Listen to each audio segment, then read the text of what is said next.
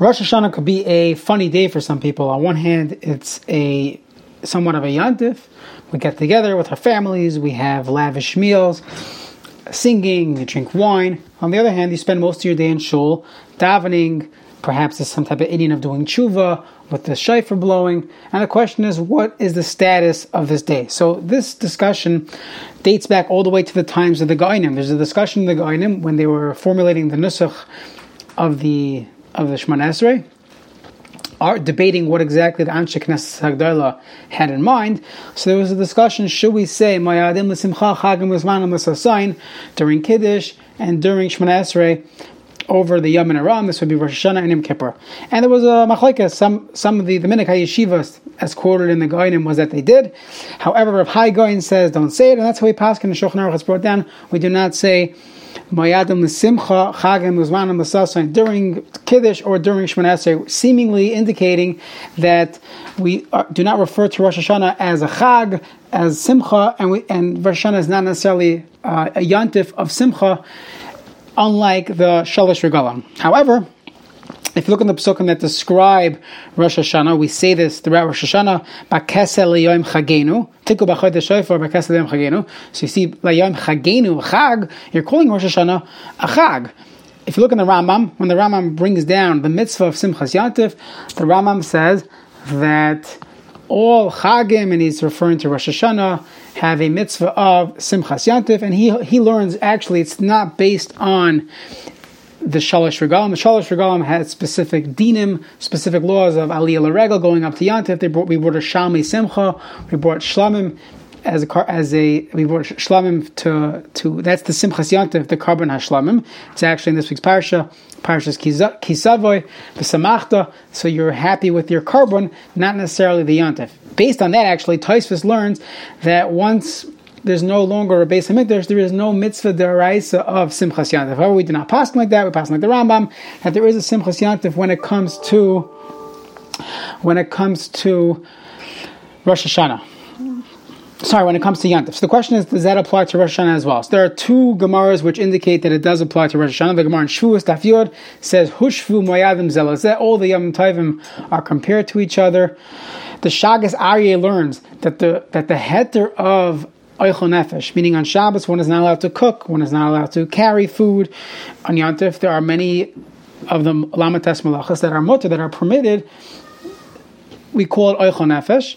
So the Shagas Aryeh learns that it's based on the concept of Simchas Yantif, and he's forced to say that there must be Simchas Yantif in Rosh Hashanah because you're allowed to cook in Rosh Hashanah, so there must be some type of Simchas Yantif. That's one source. Another source is the Gemara in Chulin. The Gemara in Chulin Daf Pei Gimel is discussing the halachas of Oisei v'es benoi l'sishchatu b'yom echad. The pasuk says one is not allowed to shecht a mother and her offspring on the same day. So the Gemara says, the Mishnah says 4 times a year, the merchants of animals would tell people that we already sold the mother, right? The reason being is that during the year, just because someone buys a sheep doesn't mean he's going to shecht it now, and if someone buys that sheep's offspring, doesn't mean they're going to slaughter it that day. So you don't have to be concerned for it. However, there are a few times a year, Erev Rosh Hashanah, I think Erev Yom Kippur, the Mishnah talks about where people were shechting for Yantif or for that day. So then you have to be concerned that people are going to shecht the animal that they bought right away. So if you have already sold the mother, so you have to tell the purchaser that, by the way, I already sold this sheep's mother, so you cannot shecht it today or purchase something else. So clearly, Erev Rosh Hashanah, the minhag was to shecht, to eat meat. So we do see that historically we treated Rosh Hashanah as a yantif. Another halacha, which would be an afkamina if you learn that there's a simchas yantif, is there's a concept in halacha that if someone is an avelos, so usually shloshim or sitting shiva, so yantif is mavatal. When yantif comes, we no longer have to. The person no longer is sitting shiva or no longer keeping shloshim. When it comes to yud beis chodesh, so 12 months, obviously the yantif doesn't knock that out. Otherwise, you would never have 12 months of Avelos because you're automatically going to pass by a Yantif. Tosfos in Moed Katan says the reason why the the Yontif takes away the Avelos is because of Simchas Yontif. It says, even though I hold it's only the Rabbanon, still the Simcha is so great that it knocks out Avelos. And we paskin, Yeridea Shin Tzadi Tes, that even if Rosh Hashanah, even Rosh Hashanah itself will knock out Avelos, so we do see that there is a element of Simchas Yontif when it comes to Rosh Hashanah. There is a general question. There's no pasuk that indicates Simcha. If you look at the Shalosh Regalim, so by Sukkot it says V'samachta b'chagecha. By Shavuos it says V'samachta l'fnei Hashem Elokecha. And by Pesach, so we have our typical Gzeira Shava, from Sukkot to Pesach. But when it comes to Rosh Hashanah, it doesn't really say the same Simcha. So there were those poskim historically, already from the Goinim days, without saying Chagim Uzman Musasain, that did not agree to this concept of Simchas Yontif. And even in the Rambam, who does say there's a mitzvah of Simchas Yontif on Rosh Hashanah, in Hilchas Chanukah, he says that there's a limited Simcha on Rosh Hashanah. You don't go all out. So let's say a person is planning his meals for Rosh Hashanah, so you don't buy the fanciest things for Rosh Hashanah. You save that for Sukkot. So let's say when it comes to clothing, you don't purchase you won't wear your best suit. Now today people don't necessarily differentiate between their Rosh Hashanah clothing and their Yom Tovim Shabbos clothing. Typically people have black hats or no hats, but they have their suits. You don't really have different begadim. Some of the Hasidim have different style bekishas for Yontif, for Shabbos. So that would be something to differentiate between a Yontif beged and a Rosh Hashanah beged, because Rosh Hashanah would not be the same level as Yontif. Additionally, there's a discussion about saying Hallel on Rosh Hashanah. Why don't we say Hallel? If it's a Yontif, why don't we say Hallel on Rosh Hashanah?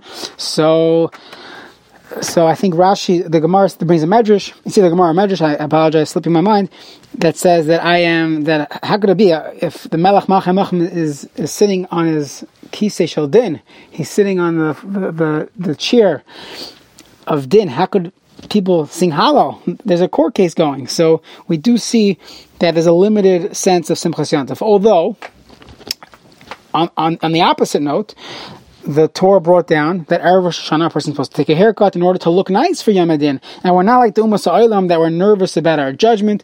We are, looking forward to this opportunity that Avinu Malkeinu is going to forgive us, is going to give us a year of Slicha, Mechila, of Bracha. So it's interesting that we have to kind of balance both of these elements of, there is not the same level of Simchas Yontif, but there is a limited Simchas Yontif when it comes to Rosh Hashanah. The Shagas Aryeh, he is convinced of this, splitting of hairs, that he says, there's a Gemara in Ksubas. The Gemara in Ksubas talks about that a father has the ability to marry off his daughter. So, interesting case there. So the Mishnah in Ksubas says, he can marry her off on Shabbos or Yontif. And the Gemara says, how could he marry her off on Shabbos or on Yontif?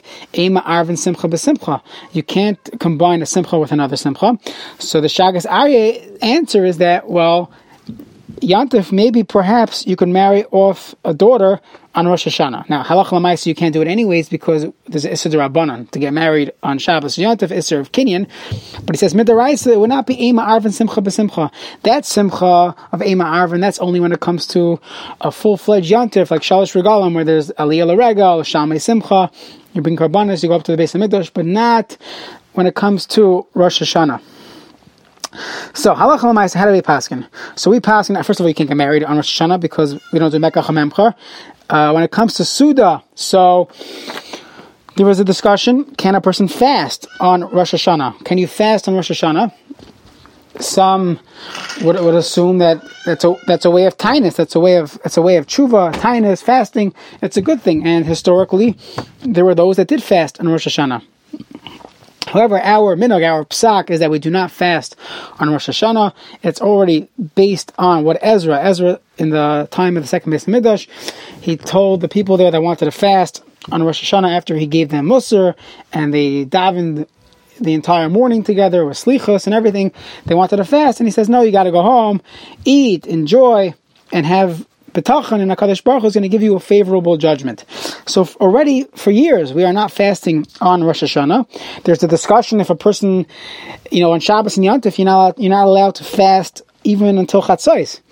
So that's why many people make sure they finish davening before Chatzos, or you drink a cup of water in the morning. So the question is in Rosh Hashanah, many people don't want to eat before Tkiyos, that's the minhag. So some people say, okay, let's have a break, let's have a Kiddush before Tkiyos, or a person could just have a drink of water or coffee before davening, and they would avoid fasting. However, halacha is, the minhag is that even fasting till Chatzos is fine. It's Rosh Hashanah. Many of the poskim held you could fast on Rosh Hashanah. It doesn't have the same din, Simchas Yontif, as a regular Yontif. So the minhag is that we're not so makbid on this. If davening finishes 2 o'clock, it's all zayin, it's fine. And that's the halacha. One more interesting halacha would be is if a person forgot to say Yalav v'Yavli. So when it comes to Yontif, or Shabbos and Ritzei, there's a chiyuv to eat a suda. So we paskin, if you forgot to say Ritzei on Shabbos, or you forgot to say Yalav Yavai on Yontif, you have to go back, you have to repeat it. If you remember within a few seconds, so there's a rachman to say, but assuming you forgot, you realized, later, you have to repeat benching. What about Rosh Chodesh? So Rosh Chodesh, no, there's no chiyuv, there's no obligation to eat a meal on Rosh Chodesh, and therefore we say you do not have to repeat benching on Rosh Chodesh.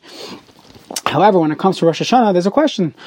Do we say you should repeat benching on Rosh Hashanah, or should you not? So, the Mishnah Berurah quotes the Magen Avram and Hilchos benching, Hilchos Berachos Hamazon, that says, no, Rosh Hashanah, there is no mitzvah of Simchas Yontif, and even if you hold, like the poskim that there are, at least it's a suffix, and by a suffix bracha, you will not go back, and therefore, the Mishnah Berurah's psak is that one would not repeat benching if he forgot Yalav v'Yavai on Rosh Hashanah. Again, another nafkamina between if there is a din of Simchas Yontif on Rosh Hashanah. And the most important factor here really is what should our mindset be? How should we be